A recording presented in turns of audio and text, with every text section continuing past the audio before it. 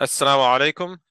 Welcome to the next episode of the Muslim Bitcoiner podcast. Today I have a special guest. I have Dr. Abdullah Bin Hamid Ali, who is an associate professor at Zaytuna College. And today we'll mainly be talking about this book, Islamic Economics, a primer on markets and morality and justice. It was written by Dr. Ali Salman, but our guest here has actually written an extensive foreword that we'll also be talking about as well. So, Dr. Ali, if you don't mind, could you tell us a little bit about yourself and also maybe tell us about what got you into Islamic economics? All right, Bismillah. Assalamu alaikum wa rahmatullahi wa barakatuh. I Alaikum really assalam. appreciate, mashallah, really appreciate the opportunity to be with you today on your podcast. As you've already highlighted, I'm an associate professor in Islamic law and the prophetic tradition at Zaytuna College. I teach courses which range from the prophetic tradition, what we call Ulum al-Hadith, Usul al-Fiqh, the foundation of Islamic jurisprudence, and many of the upper tier law courses, some related to, we have family law, inheritance law, commercial law. And my educational background, I guess you would say in my experience, my life experience, both have had something to do with my own personal interests in, of course, economics in general, Islamic economics more particular. Now, of course, I wanted to be clear that I'm not an economist, but I have studied and taught a number of courses which are connected to matters of wealth, right? So if I were to go back to my youth, and let's say, for instance, I grew up in a largely convert community in Philadelphia. And I would say that for the first 2 decades of my life, the main issues that the community focused on were things that are connected to ritual things, of course, the salat itself, tahara, the outward appearance. And at that time, and during those years, it seemed that there were very few people in the community who had an interest in studying things which are a bit more, obtuse or obscure, such as zakat, for instance, And so I had the inclination generally towards things that were a bit abstract, at least for my own level of education, right? So I started to look into zakat, and then, of course, eventually I would go overseas to study in Morocco in 1997 at the College of Sharia connected to Qarawiyyin University. Oh. And a number of the courses that I took at the university also reinforced the importance of wealth, right? So, for instance, of course, in fiqh al-hadith, the jurisprudence of hadith literature, we all studied the hadith related to zakat. As a matter of fact, had an obligation to memorize the longer hadith, which spell out all of the different, we call the ansiba, the sort of the threshold, payout thresholds with respect to camels and cows and sheep and goat, things like that. Mm-hmm. So fiqh al-hadith, but also I studied, one of my courses was fiqh al-watha'iq, which can translate as contract law. Another course that I studied Mirath, which was Islamic inheritance law. But in my very first year, a particular course that I took was called Iqtisad al-Siyasi, which is political economy, which was taught by an important, well, at least important to me, an important Moroccan economist who was also traditionally trained in Islamic law and also was a Sufi by the name of Sheikh Ahmed Lisan al-Haq. As a matter of fact, I was glad that you asked me to come on today because it allowed me to go back into my sort of library. I picked out the book, my book utilized for our class, and so really, it was really refreshing to get, to read over some of the things and see all the notes that I put in my book from that very first year of study.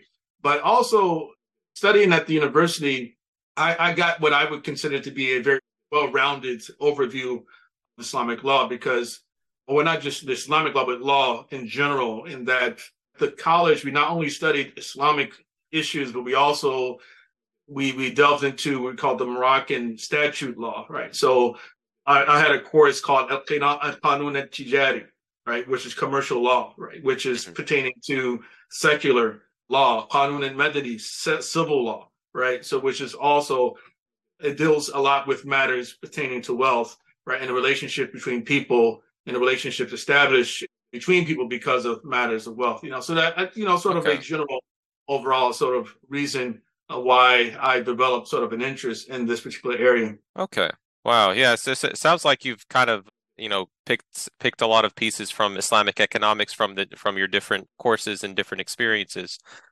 I've also kind of have been going just scratching the surface of, Islamic economics, and of course, have not taken any course or anything, but I do like to read about it, and it is a very fascinating field, and I'm just surprised at like the extensive knowledge that a lot of these scholars contribute to this field. And I was also intrigued when I read your foreword. You said some things that I was like, I have thought about, but I didn't really think about extensively, and I kind of wanted you to maybe, I guess, expand on it a little bit. So, like, one of the things you mentioned in your foreword, you talk about this idea that maybe there isn't so much an Islamic currency or or Islamic finance or Islamic economics, and maybe there's just only the fields of currency or finance or economics. Could you expand on that some more? Like, what do you mean that there may not be an Islamic currency or Islamic finance? Well, I mean, what we need to understand is that economics as an independent science itself is relatively new in human history. It's perhaps might not even go back more than about 200 years, right? But Mhm. originally economics was just simply a branch of moral philosophy in the sort of the old Greek and medieval European institutions. It was just a branch of that. In other words, so you're studying economics, it's just like you study politics. It's like morality, it's public morality, right? Mhm. So Islamic economics as an independent science, it developed in the 20th century. That term itself was assigned to it by Muslim writers and Muslim, authors, writers, some of them some classical training as well. And probably the most influential of all of those people, those scholars, was Abu A'la al-Maududi from Pakistan. May Allah have mercy on him. So many people have been influenced by his ideas. And of course, there are other writers too. There are his students, and there are other people who are writing as well about this type of thing, right? And so Muslims were actually pushing out, I guess you'd say, the European colonizers, and by the course going towards the mid 20th century. As Muslims did that, there was an effort, I guess you'd say, sort of universal effort to show that Islam was superior to the West, right? And so often what that meant was to say that, okay, well, whatever the West claimed unique to them, then we already had the same thing, right? Therefore, Muslims should be looking at the Muslim version of those particular sciences here. So if it's like democracy, for instance, Mhm. so you have scholars or some people writing saying that, well, Islam had democracy before the West had it, and they'll say, okay, there's the Constitution of Medina, Mhm. well, the document that was written in Medina wasn't a constitution, right? But Muslims would they would allude to that, this idea, okay, well, we already have something like that, so we don't need to look outside of ourselves. And so fundamentally, this idea of economics, develops, or Islamic economics develops, just like we talk about today's Islamic finance as well. In other words, my point from that is to say that economics and finance are two naturally occurring social phenomena, right? In other words, human beings, right, who come together and live together, they eventually develop economic systems. They develop financial options, right? And monetary systems to exchange with one another, right? That happens naturally, right? And there's no need for Muslims to say, okay, well, this is the Islamic version of it, And then, of course, I think it's important to even talk about what does that mean to say this something is an Islamic version of the thing. Are we saying that the Prophet ﷺ actually gave some clear direction on the obligation to develop or introduce something new which didn't exist prior to that? Or are we simply saying that because this particular order was normative in Muslim lands, Mhm. and Muslims themselves regularly interacted and they utilized the mechanisms and the tools within that order, that it becomes Islamic simply because it was normal among Muslims, right? Mhm. And that's extremely important for us to make that distinction.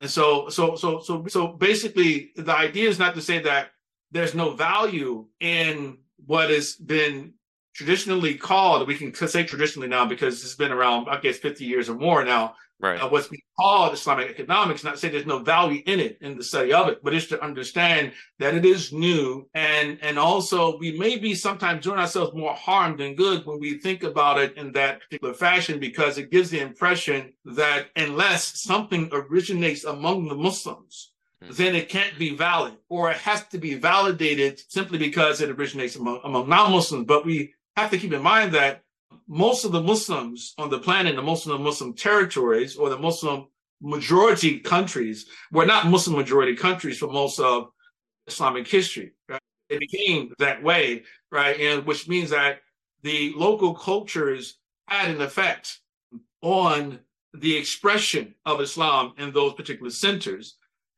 And that is, and Islam itself is not I guess you'd say an introverted civilization. In other words, that Muslims for centuries have never felt that it was a problem for us to borrow, right, or syncretize, right, culture, right, from other civilizations, right. And so that's really what I guess you're saying I'm sort of fighting against is that particular attitude. I think it's a very harmful mindset to think that just because it does not originate here, then it has to be bad or it has to be wrong. Right. Right. I also kind of echo that sentiment as well. I mean, it's if you think about economics as kind of like the study of, just like I like to think of it because I've been reading a lot about Austrian economics, and the way they approach the economic study is that they approach it in studying the actions of humans at the individual level rather than at the aggregate. And I also kind of agree with that in that just because we have this new field of study, which economics is a very new study compared to other disciplines, and there's nothing wrong with coming up with your own reasonings from those studies, as long as it doesn't like contradict anything that's blatantly obvious within Islam. And I think I see a lot of this Muslims that study economics that kind of they get kind of this envy or whatever, like, oh, there's this other field of economics, we need to develop our own like from scratch. Right. And I also kind of agree with that. So I was kind of it made me kind of think when I read that in your forward. And actually, along the same lines, in the same book, in the very last, I think it's the last 2 pages, where Dr. Ali Salman talks about the appendix is called Maududi Revisited, and it's very fascinating because he alludes to the fact that it could be because like you said, Islamic economics is a very new field of study, but around that time when that study was being developed, it was around that time when there were other economic philosophies being developed, especially that of John Maynard Keynes. And when I'm reading Islamic economics, I'm seeing a lot of the same concepts that they espouse in, like wealth circulation, for example, as a way to create as a way society creates wealth.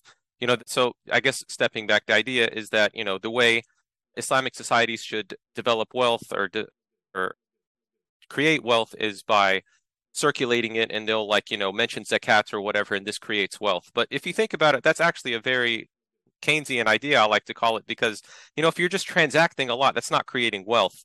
And so obviously, like Dr. Ali Salman didn't go too deep into it. He just said, he kind of alluded to that maybe Maududi and company have been influenced by John Maynard Keynes and other economists during that time.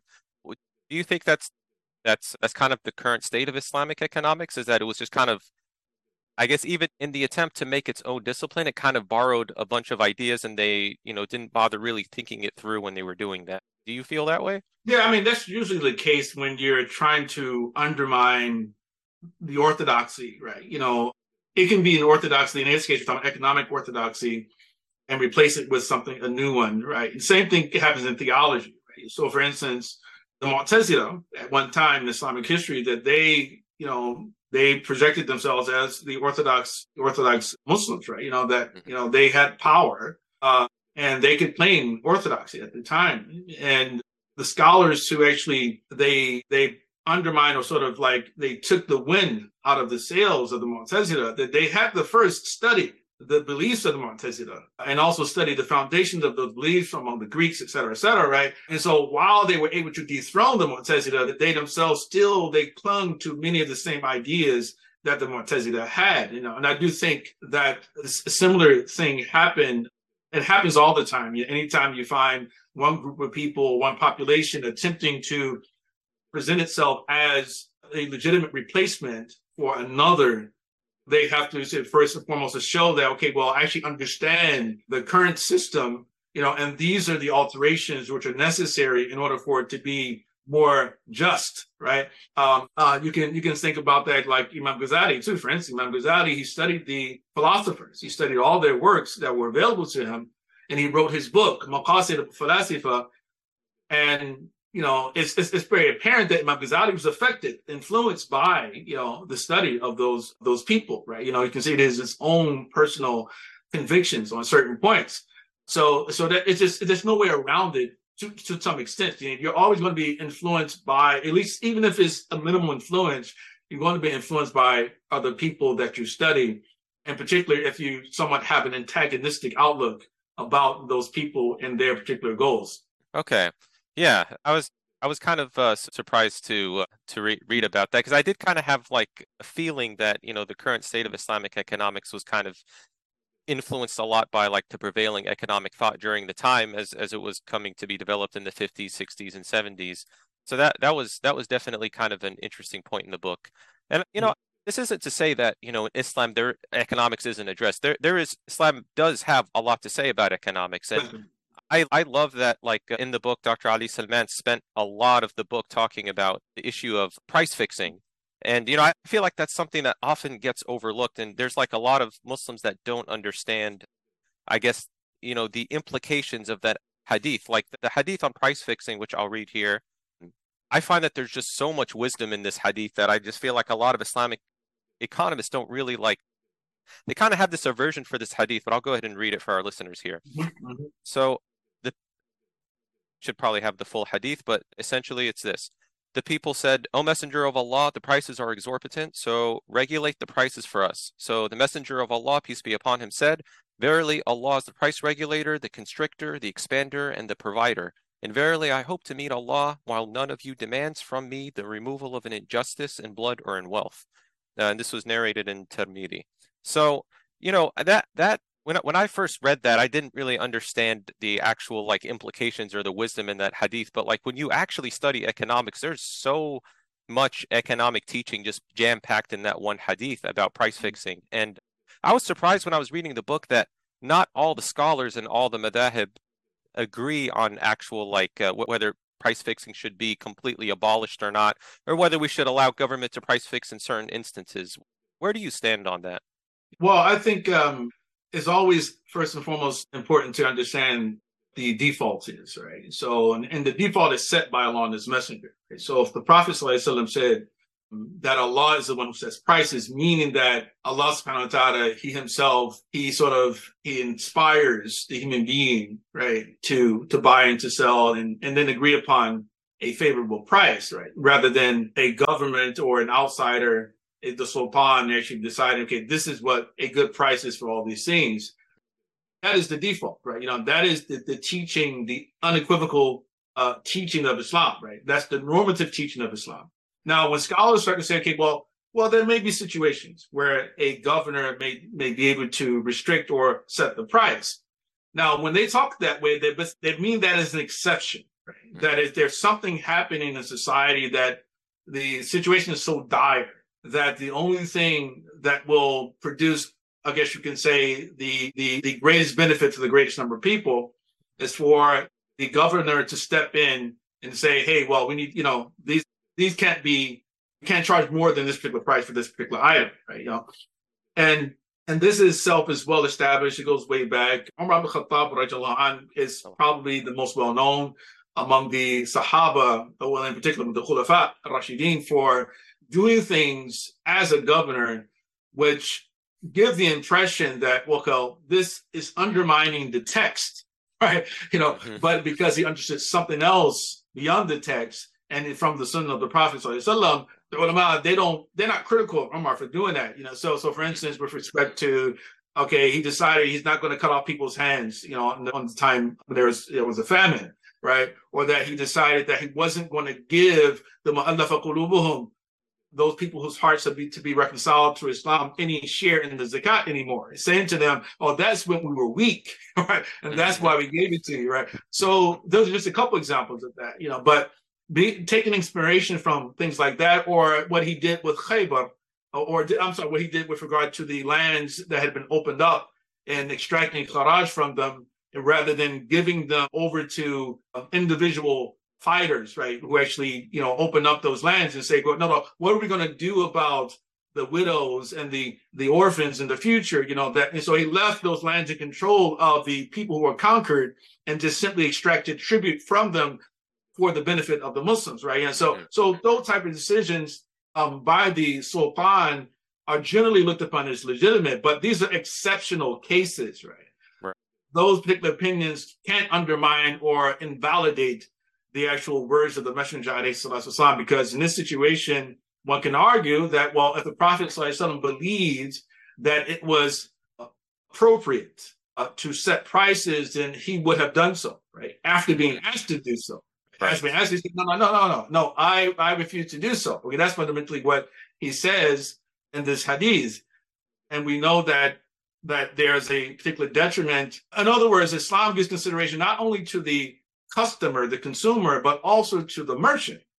So one can say, okay, well, this actually benefits the customer to have prices that are set and benefit them, right? But what about the merchant, right? You go into business because you want to, live well, or you want to flourish, and you have a right to do so through your efforts. And, and so you say, well, this is what I want to charge for this particular commodity.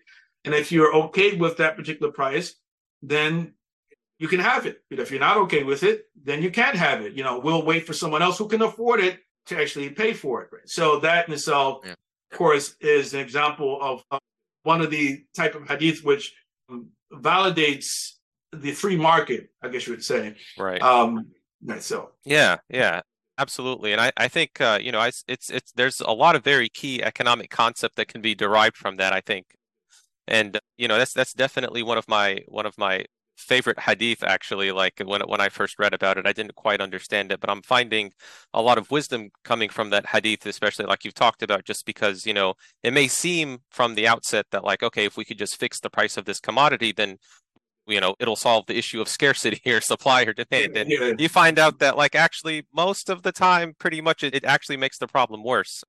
So another question I wanted to ask you, in your forward, you talked about the issue of both capitalism and socialism. So like when we try to think of what the Islamic economic system is, is it correct to say that Islam favors more of a capitalistic mode of production or a socialistic mode of production? Or is Islamic economics something that's like outside of these systems? How would you explain that to somebody? In one sense, you could say that if the only options you have available and the only choices you have are either socialism or capitalism as analogs for what is more in favor of the Islamic teachings, then I would say that the Islamic law is much more capitalistic than it is socialistic, but it does combine elements of both, right? So in that sense, I don't like the idea to say that, okay, well, Islamic law, Islamic economic system, or Islamic economics is capitalistic, nor is it socialistic. I think that that's more accurate to say that it's neither, but also both, but more so, but there are more elements of capitalism in our system than of socialism. Because, socialism and many of its assumptions and its goals, well, both of the systems are problematic because both of them are concerned with material outcomes, right? And this is one thing I try to highlight in my forward as well, is that if we when we talk about Islamic economics or an Islamic economy, we're talking about a religious economy, right? In the sense that Islam, or ad-din, though even the word deen in the Arabic language, and as used by the Prophet Muhammad ﷺ, in my understanding, in my opinion, is inclusive. It's not limited to just simply devotional acts or just personal beliefs. Deen is about the private and public spheres as well, right? It's both of those things, right? So and I guess Aristotle would probably agree with this because he wrote his ethics and he wrote his politics. And in other words, he felt that in this politics, we're just simply a public form of individual ethics. You just, the public square, this is the way this will look in the public square. It's just another form of ethics. And I think that in the pre-modern period, most religions in the world actually operated this way. They didn't see themselves as, okay, well, there's a separation between the secular and the sacred. This idea that, oh, you keep your religion at home and then, your politics somewhere else, right? And but rather, deen and dunya, they were together, right? For most religions. And as a matter of fact, Karen Armstrong, she has an article I think it was in The Guardian, she wrote some years ago, called The Myth of Religious Tolerance or Religious Intolerance, I think it was. And so in that, she said that the only religion actually qualifies as a religion in the secular sense is Protestant Christianity, right? Gives to Caesar what belongs to Caesar and getting to God what belongs to God. But for us, no, that our economy is a religion economy, and it takes into consideration the desire to see society better, to see goodwill, right, proliferating in society. And for that reason, we can't just simply say, okay, well, this is a generic system, and whatever moral order or philosophy that you live by, right, you can still benefit from that system. And capitalism, for instance, they're not meant to be, or say capitalism, for instance, it's not to be religious or preferring one particular religion over another. For us to say, no, that religion has something to say when it comes to economics as well. So that's why certain things are haram. Certain things wouldn't be lawful. Prostitution wouldn't be illegal. You understand? Like in Nevada, people are extracting taxes for prostitutes, and in other places they're decriminalizing and things like that. So under capitalism, you can sell wine, all these other things we know that are very problematic. And with socialism, on the other hand, with Marxism, they want to abolish religion, right? And so it's like, how can you say Islam is Marxist or a socialist or say capitalist from that regard, when both of them are really concerned with material outcomes and believe that material fortune is ultimately what's going to make people happy. Right, exactly. And I think this is, this highlights the central problem of that discussion is that, in Islam, we are slaves of Allah. We serve Allah. At the end, wealth doesn't really come from the material world. It comes from the good deeds that we do in this world. And, it's these economic systems don't really take that into account. And as a Muslim, that should be like at the heart of it. No matter what, I guess, system that you adopt, you have to kind of have that mentality at the outset. Mm-hmm. And so actually, I wanted to read a passage that you wrote. I think that just sums it up really well. For whatever merits and promise people may see in socialist policies born of capitalistic failures, it seems clear that Prophet Muhammad, peace be upon him, promoted private property, its protection, free enterprise, and free markets alongside regulatory procedures for circumventing fraud and the sale of harmful and unlawful goods. And honestly, when I highlighted that sentence, I was like, wow, that's actually a really good way of summarizing what Islamic economics tries to promote. Mm-hmm. And like you said, you have that element where we are serving Allah, not so much we're trying to attain material wealth, because the material wealth is just a means to serve Allah. There's nothing wrong with accumulating capital or saving wealth, but Islam has systems set up in place that allows you to purify that and allows you to serve Allah. I mean, all of these things are just meant to be tools so that, inshallah, they could help us serve Allah better. And I guess on that kind of same note, I also wanted to talk about the issue of zakat. So what is your take on the purpose of zakat? I mean, I know the ultimate true purpose of zakat is, like I said, we do it to serve Allah because it is one of the pillars of Islam. But I see a lot of Islamic economists, from some of the books that I've read, they talk about zakat as a way to completely eradicate poverty, and that's the wisdom behind zakat. What do you think is the purpose of zakat? How would you explain that to a Muslim? Well, I mean, I think there are a few different reasons that Allah subhanahu wa ta'ala has made zakat compulsory. And of course, one of the things he mentions in the Quran is that zakat is meant to purify the individual and to make us grow closer, or to just grow in general, to خُذْ مِنْ أَمْوَالِهِمْ صَدَقَةً تُطَهِّرُهُمْ وَتُزَكِّيهِمْ بِهَا, right? That, to take from their wealth a charity by which they're able to be purified and to grow, right? So So in other words, so one course is definitely a devotional issue to begin with, first and foremost, that to remove the attachment from worldly goods, right, from our hearts, because ultimately we're going to leave this world. But I believe another reason is to alleviate, not to remove or eradicate poverty, but to alleviate poverty, right? So for instance, you find one particular Maliki author, Abdullah Bin Ashar, is a poet. He has this didactic poem and he talks about zakat al-fitr, and he mentions that that one should take the zakat or give it from musliman من جل عيش القوم لتغني حرا مسلما في اليوم, right? So in other words, that one should take the zakat from the staple of the people لتغني حرا مسلما في اليوم, in order to enrich a poor Muslim for that day, right? And so if it's for the day, that sounds to me like it's not for a permanent reason, not to eradicate anything at all. In other words, it's to alleviate rather than to eradicate poverty, especially considering the fact that Allah subhanahu wa ta'ala created the dunya as darul bala, right? Not darul qarar, right? That this is the abode of tribulation, right? That we have in this world, people are rich, poor, people are strong, people are weak. That we have apportioned out to you your livelihood or your sustenance in this world. And we have elevated some of you above others so that some will place others in their service. Right? So in other words, Allah subhanahu wa ta'ala, He has decided that some people will have more and some people have less. That is just His qadr, that He gives some greater risk to some people than He gives to others. And so the dunya is the dunya. It is a place where we have joy and pain, sunshine and rain, right? And then we have Jahannam, and we have Jannah, right? So the world, this dunya, it can't be Jannah and can't be Jahannam either, right? So to try to create or transform the dunya into Jannah itself is fundamentally a Marxist socialist goal, right?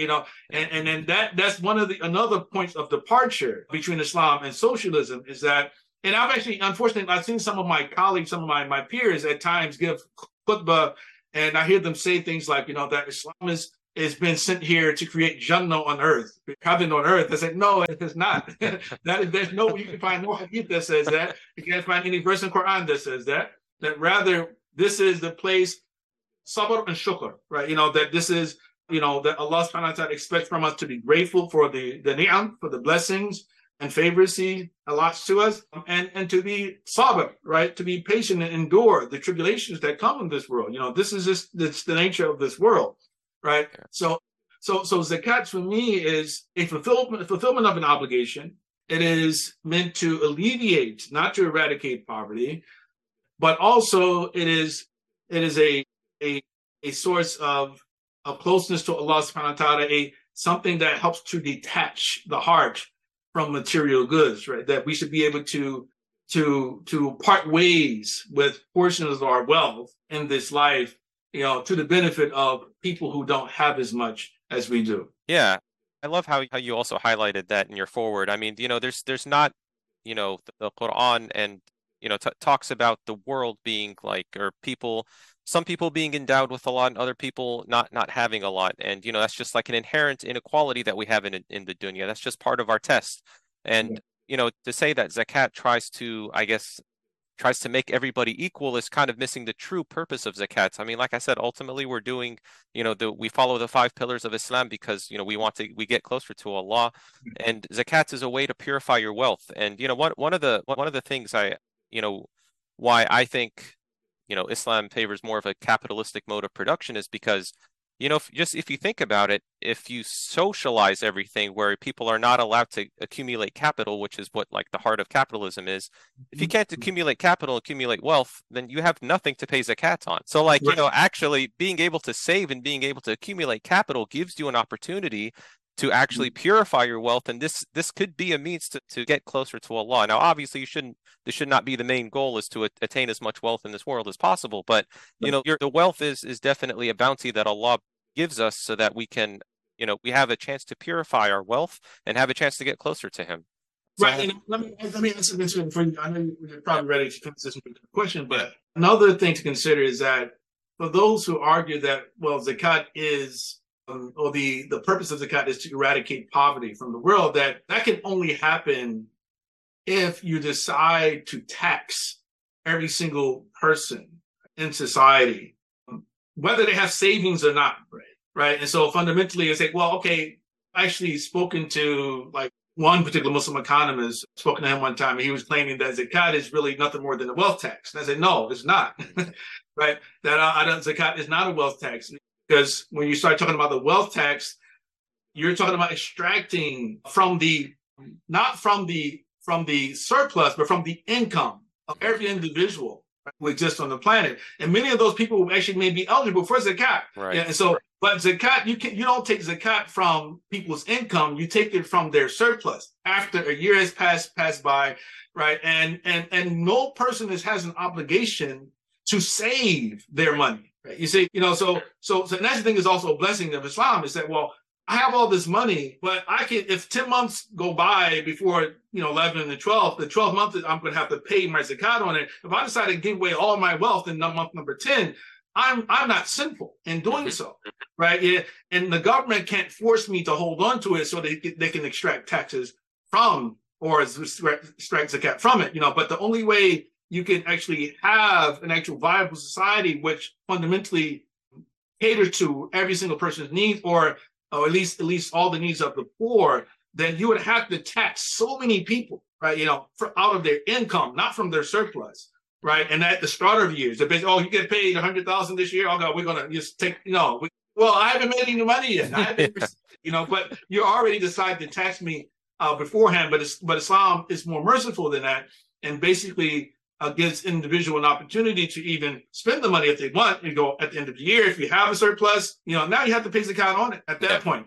So, right. And it doesn't have to go to the government. See, that's the other part too, is that when you treat zakat as a tax that the government can just simply take from every person, right? And of course, historically there has been certain, some validity to that historically, but not in the way that people think about it nowadays, but it's that, that the government can't just simply, arbitrarily decide that, hey, well, we're going to extract it from you prior to you actually having any savings. As a matter of fact, we're going to add on top of it, we're going to take the additional money from you on top of your zakat, because we feel that the government or the society needs it, even though the government is the government is its own form of spendthrift, is actually irresponsible spender that we've seen. Yeah. And, I think I read in Maududi's First Principles of Islamic Economics, and even he talks about zakat, like specifically like not being a wealth tax. Like he considers it as an act of, he calls it financial worship.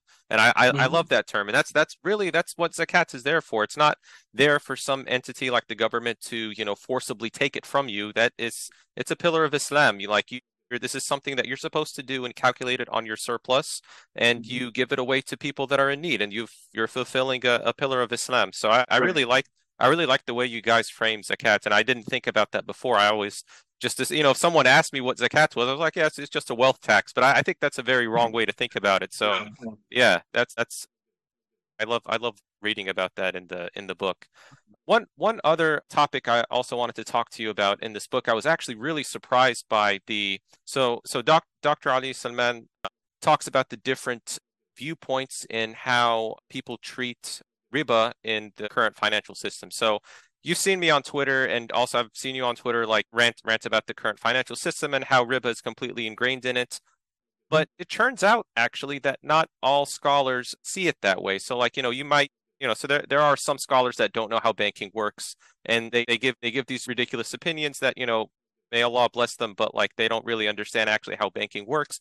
But even when they do understand how banking works and how interest is charged in those certain financial transactions, a lot of the scholars don't consider it as riba, because you're not actually that charging interest on financial service is different from charging interest on lending, and therefore, interest in banking is totally okay. Or like certain scholars, there was one, this Sheikh Mohammed Sayyid Tantawi, who permitted earning fixed profits on banking deposits. Where do you stand on that? Do you think these opinions are legitimate? Well, I'll say this much. I mean, the issue of riba is much more complicated than typically understood. Right? And the reason for its complications are, they're manyfold, right? First and foremost, we're dealing with a different type of economic system and currency system than existed in the past, right? So, for instance, during the time of the Prophet ﷺ, people transacted with gold, silver, bronze, copper sort of pieces and things like that. Of course, there was a barter exchange as well. But, in terms of currency, it was gold and silver, the main, right? And silver is more common than gold, right? Because it's smaller units of the larger currency.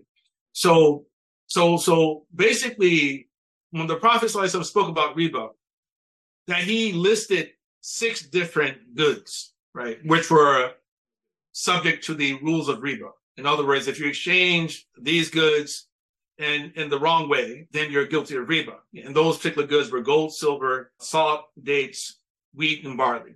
Mm-hmm. So there are multiple hadiths where the Prophet repeats all 6 of these, which led the ulama to say that the Prophet didn't simply mention these as examples, right? Mm-hmm. These definitely have specific rules with respect to the exchange. Now, while they acknowledge that this wasn't simply just examples, right? But they also understood, most of them understood that they were not examples in the sense that the Prophet was simply, doing some type of figurative, language or metaphor, right? But they were examples in the sense that they work as type of analogs for other types of goods which may fall in the same category. Now, the literalist school, the Zahiris, took a different position on that because they didn't believe in legal analogy. So their position is that there's no riba on anything other than these 6 goods. Yeah. So if you were a literalist living in today's world, you got nothing to worry about. You got nothing to worry about. Nothing's riba other than what's exchanged when those particular goods are exchanged with one another. Mm. On the other hand, the 4 schools of the Sunni schools, and of course the Shia as well, that they took those particular goods as listed. Okay, these are analogs or archetypes for other things. Right? But then they explain, but then they differed about why, for instance, is riba applicable to, for instance, to the exchange of gold and silver, as opposed to the other 4 things, which are all food goods, right? Wheat, barley, salt, and dates, right? Mm-hmm. So, for instance, the Hanafis and the Hanbalis would say, the Prophet ﷺ said that riba applies to gold and silver because these are things that are typically weighed. So if they're weighed, therefore, so anything else which is weighed also can be classified under the rubrics of riba. Mm-hmm. And when it comes to the full food goods, these are things that are typically measured by volume. Mm-hmm. So these are the Hanafis and the Hanbalis. The Shafi'is and the Malikis, they agreed when it came to the gold and silver. So their position was that, no, it's not because they're weighed, it's because these are the foundation of appraisal for all other goods. Right? So in other words, they are the media of exchange, the main media exchange, the main sources of the value, the ways of evaluating the prices of other things. So Imam Malik and Shafi'i agreed upon that with regard to gold and silver. So anything else that would replace those 2 items in that particular meaning take the same ruling. But when it came to the other four goods, they differed about it. I don't want to go too much detail into it. But basically here, so we have the starting point. We start 6 goods, and then how do we make an analogy with other things that are similar to that? They differ about what makes them riba or not, right? Mm-hmm. But now we're dealing with a situation where we have not only banks that are taking people's money and lending that money out to other people to increase their own money, right? Banks that are creating money out of thin air, right? Mm-hmm. And then we have on top of that, most of the transactions are not even with physical cash, mm-hmm. but they're digitized. The vast majority of money, about 96%, if you think about dollars, is digital money already, right? So it's only about 4% of cash in circulation, right? Mm-hmm. And in order to make the rules of riba apply to cash, again, you have to decide, whose fiqh am I going to base that on? Based on the Hanafi or the Shafi'i and Maliki, you understand? So whose fiqh am I going to base that on? Because again, if I take the Zahiri position, there's no riba on dollars, whether digital or printed, right? But they also scholars, it is a minority of contemporary scholars, who take the view that riba and zakat are only due on gold and silver. They're not due on other types of currencies. Right? And again, they're very almost literalist as well. That's a minority. The vast majority of ulama say no, the riba applies even to, we call the awraq al-naqdiyya, sort of the paper money, we would say. Paper money and the digital form version of it. Right. So now we come to banking. Then it's like, okay, well, what happens in banking? Individual comes to the bank, deposits their money there. Most people's intention is to simply protect their money. Mm-hmm. It's not as an investment, right? Because most people don't understand the way banks work. So okay, well, just deposit my money, and the deposit corresponds to what in the Arabic language is called al-wadi'a. So wadi'a, let's say, for instance, I come to you and I leave with you my car. I say, I'm going to travel for a few days. I'm going to leave my car with you. That's a wadi'a. Now, the rules of wadi'a and fiqh are like this. You are responsible for looking after my car, but you can utilize it, as long as you don't cause damage to it, mm-hmm. right? On purpose. I mean, of course, if something happens like there's a hurricane or some other car that crashes into it, just parked there, you're not held responsible for it, But if you go out and utilize it and you're reckless, then you would have to pay me for the damages. But as long as you don't do anything like that, you can continue to use the thing that I leave with you. Right? Mm-hmm. That's wadi'a. So in that sense, when you think about banking, when I put my money there, if we were to say, okay, well, this cash is similar to some other good that I might leave with you, then the bank should have the ability to utilize it, right? Mm-hmm. Yeah, so that in itself, it has to be worked out to begin with. Okay, is that a legitimate utilization of my money, right? Mm-hmm. When they're supposed to simply be protecting it. Now, so this is normal banking, but then we have investment banking. So investment banking, I'm not aware of any scholars who say that investment banking is haram. Right? Mm-hmm. In other words, when you go to that bank, you put your money in that bank, that they're going to take your money and invest it in something with the promise of a certain percentage of return. They say the difference between this and normal banking is that in investment banking, it's an enterprise. Mm-hmm. It's like you're a partial owner of that enterprise, that by placing your money in that. You have stock, I guess you would say, right?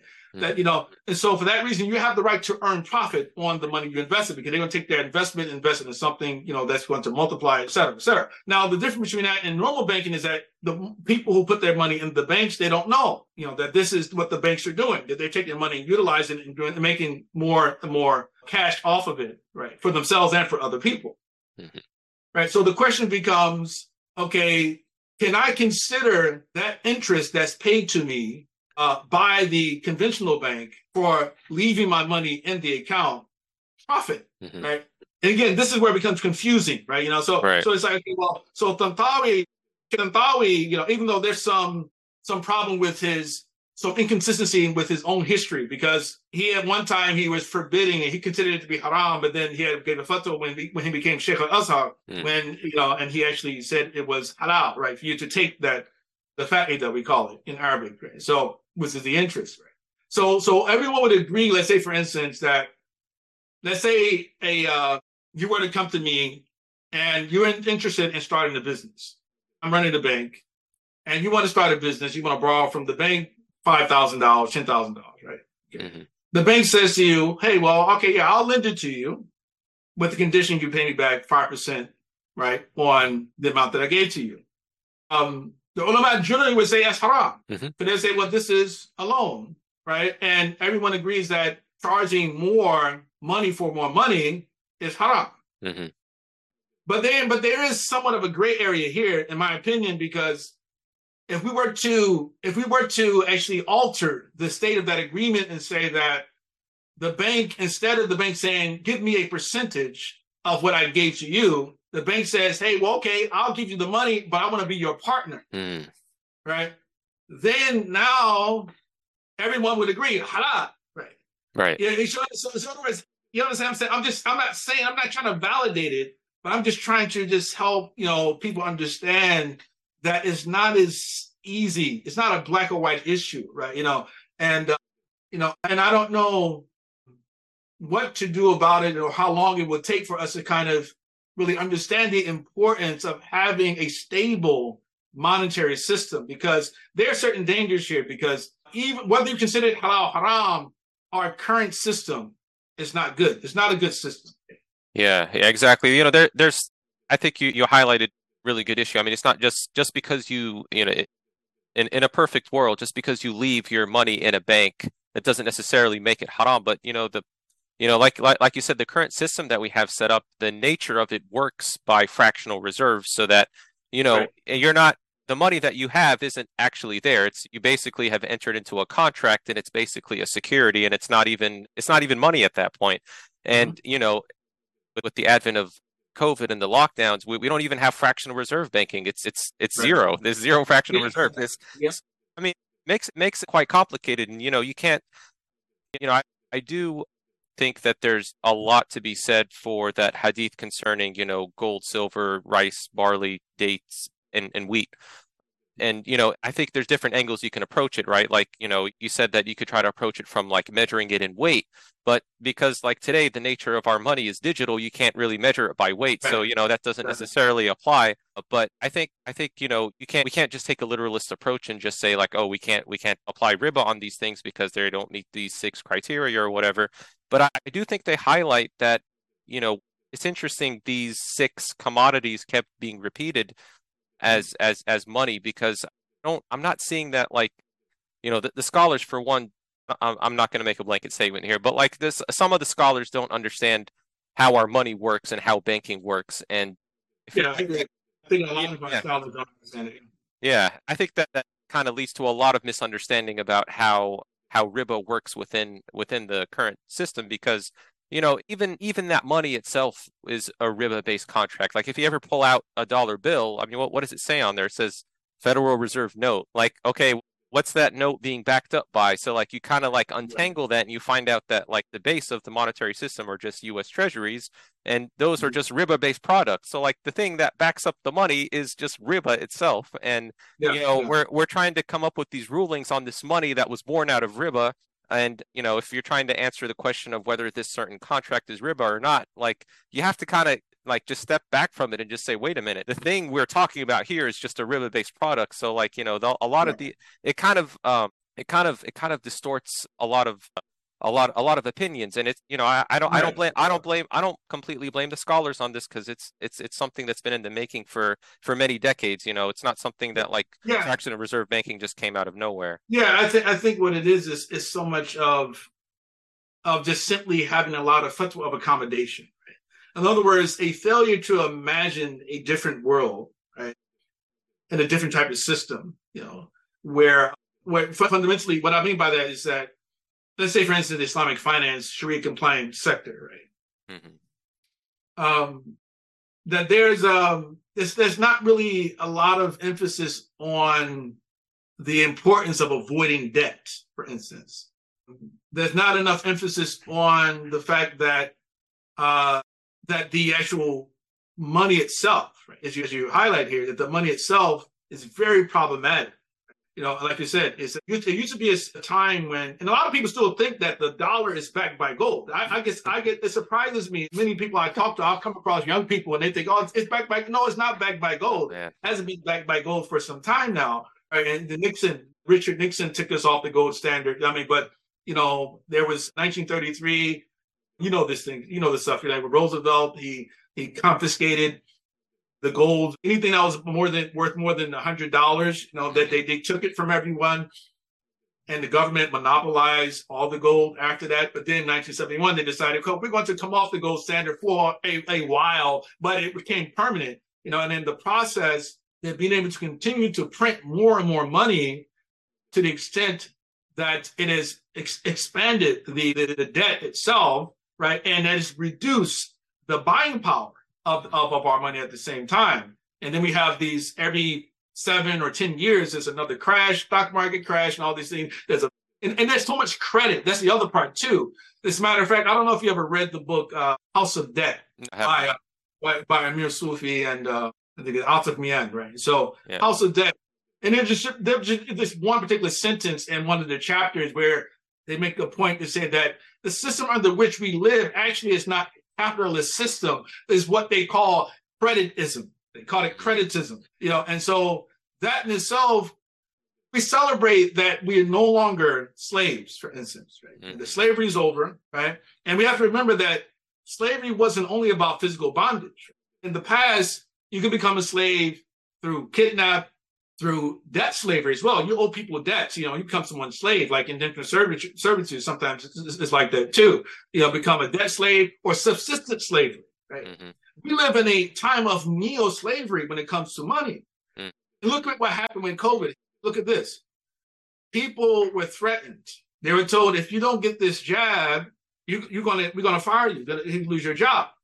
Now, if you're an individual who you're just iron, sort of will, right? You can take that. But when you got imagine someone, you got a 30-year mortgage. You have like 2 car notes. You have student loan debt. You have massive credit card debt. You probably sent your children to school recently, to college, and you're help to pay their college tuition, right? And you think you own that, you think you're wealthy and rich, but all you have is a bunch of debt, right? And that's besides the proper characterization of the money itself, right? But just think about that. It's like, well, you're now in a situation that if a crisis were to happen, that whoever is at the top, right, of the food chain can say to you, hey, you better do this for me or else, right? And that's exactly what happened during COVID. And I mean, what showed it revealed to us, the problem, the flimsiness of this particular system, right? And so it's not a good thing. So on one hand, of course, as I mentioned in the forward, is that on one hand, the Prophet, he discouraged begging, but he also discouraged people from incurring a lot of debt, right? He discouraged riba, but he discouraged people from incurring a lot of debt, right? He encouraged goodwill towards people, the beggars and poor people, but he discouraged begging at the same time, right? And so there's an attempt to bring this balance in society and human behavior. So I do think that the community really, really requires a fresh perspective on the monetary system, the financial system, and the precariousness of it, and also the fact that there's evolution happening right now. There's a revolution in those sectors right now. And I think that most people don't detect it at all. I mean, by the end of this year, by next, I mean, we talk about CBDCs and all these other things. We talked about this a little bit before, but it's very difficult. It's such a daunting task to try to reach right? The community, make them understand just the precarious situation that the world finds itself in. And you also mentioned in your foreword there was this scholar that tried to get us, he saw the current problems of the fiat system, and he decided that, all right, that means we all need to go back on a gold standard and completely get off of this riba-based system. So, he can't remember the scholar's name. Sufi. Yeah. And I've read some of the works from one of his students, Omar Vadilo, where he actually issued a fatwa on fiat money. And, I look up to these guys because they are, I think they're very bold and they understand the problems of the monetary systems. That means we need to go to a gold standard. But then it turns out that oh man, this gold standard isn't really very viable because people don't want to transact in it. And, in order to even get into a gold standard, you still have to deal a lot with the fiat system that's based on riba. And I agree that I think, there needs to be like a fresh perspective of looking at not just on money, but also money production. I've read this book, and I'll send you a link to this book called The Ethics of Money Production. And it's written from a Christian perspective, but, the author, one of the points that he makes is that there's a lot of these rulings, at least in Christianity, where, these priests and saints will, lament about people accumulating too much wealth or whatever, but they never, ever mention about the people that make money. So it's like any kind of, when we try to approach the topic of money, it's not just the people that are transacting in money, but there's also a class of people that are in charge of producing money. And I think this is a topic that I think gets neglected a lot in Islamic economics because they just kind of assume that well, in Islamic economics, you just have a central bank and they just do the same thing that they're doing right now. And that's what I mean when I talk about purpose of accommodation. It's just that, hey, well, it's working, they're more advanced than we are technologically, civilizationally. There's only so much we can do to change that. And Sheikh Abdul Qadir Sufi, rahimahullah, and the Murabitun movement they were correct. They were right, Hmm. about their answer. But I think that what they failed to do is that they failed to offer an articulation of their views in such a way that was simple and easy enough, right, for most Muslims to really understand the dangers that we see, that more and more we're starting to see now. Because I was myself, even back when I first encountered some of their followers, I was like, I'll just put off. And I said, well, okay, I'm not really getting it, right? And but fundamentally they were correct. And so now we see the birth of, like, of course, you're a Bitcoiner, right? So Yeah. the birth of Bitcoin, right? And I actually was skeptical about Bitcoin too. And I mentioned to you before, like one of our students, I think back in 2013, 2014, wrote his thesis on Bitcoin. Hmm. And so I read it, and all these parts of it, not completely, but I didn't really take it seriously at the time.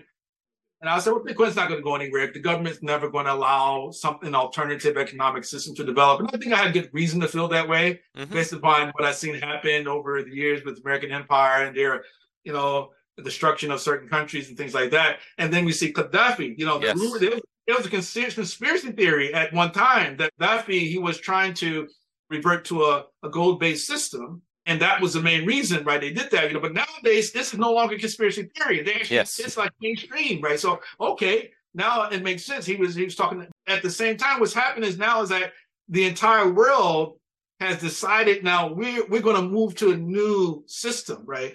Hmm. And again, options like Bitcoin are very promising in that that they remind us that you don't need the government's authority to determine, like, what is actually a valid medium of exchange, right? Right. Because you're talking about an international community of people utilizing that exchange. I'm going to sell you a pizza, but they're exchanging Bitcoin, right? So, I don't need dollars anymore. I don't need euro anymore. I don't need this, right?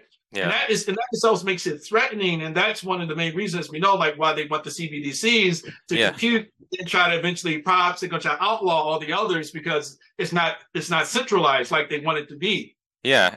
This is a fear that I also have. I mean, we know CBDCs are coming. I mean, I make dua like they are not coming, but they are. And I feel like that Muslims are unfortunately are going to be one of the first ones that are just going to like take that in and like, oh, CBDCs, this is going to be a great alternative and it's going to save us from inflation and all of these other catastrophes that we have.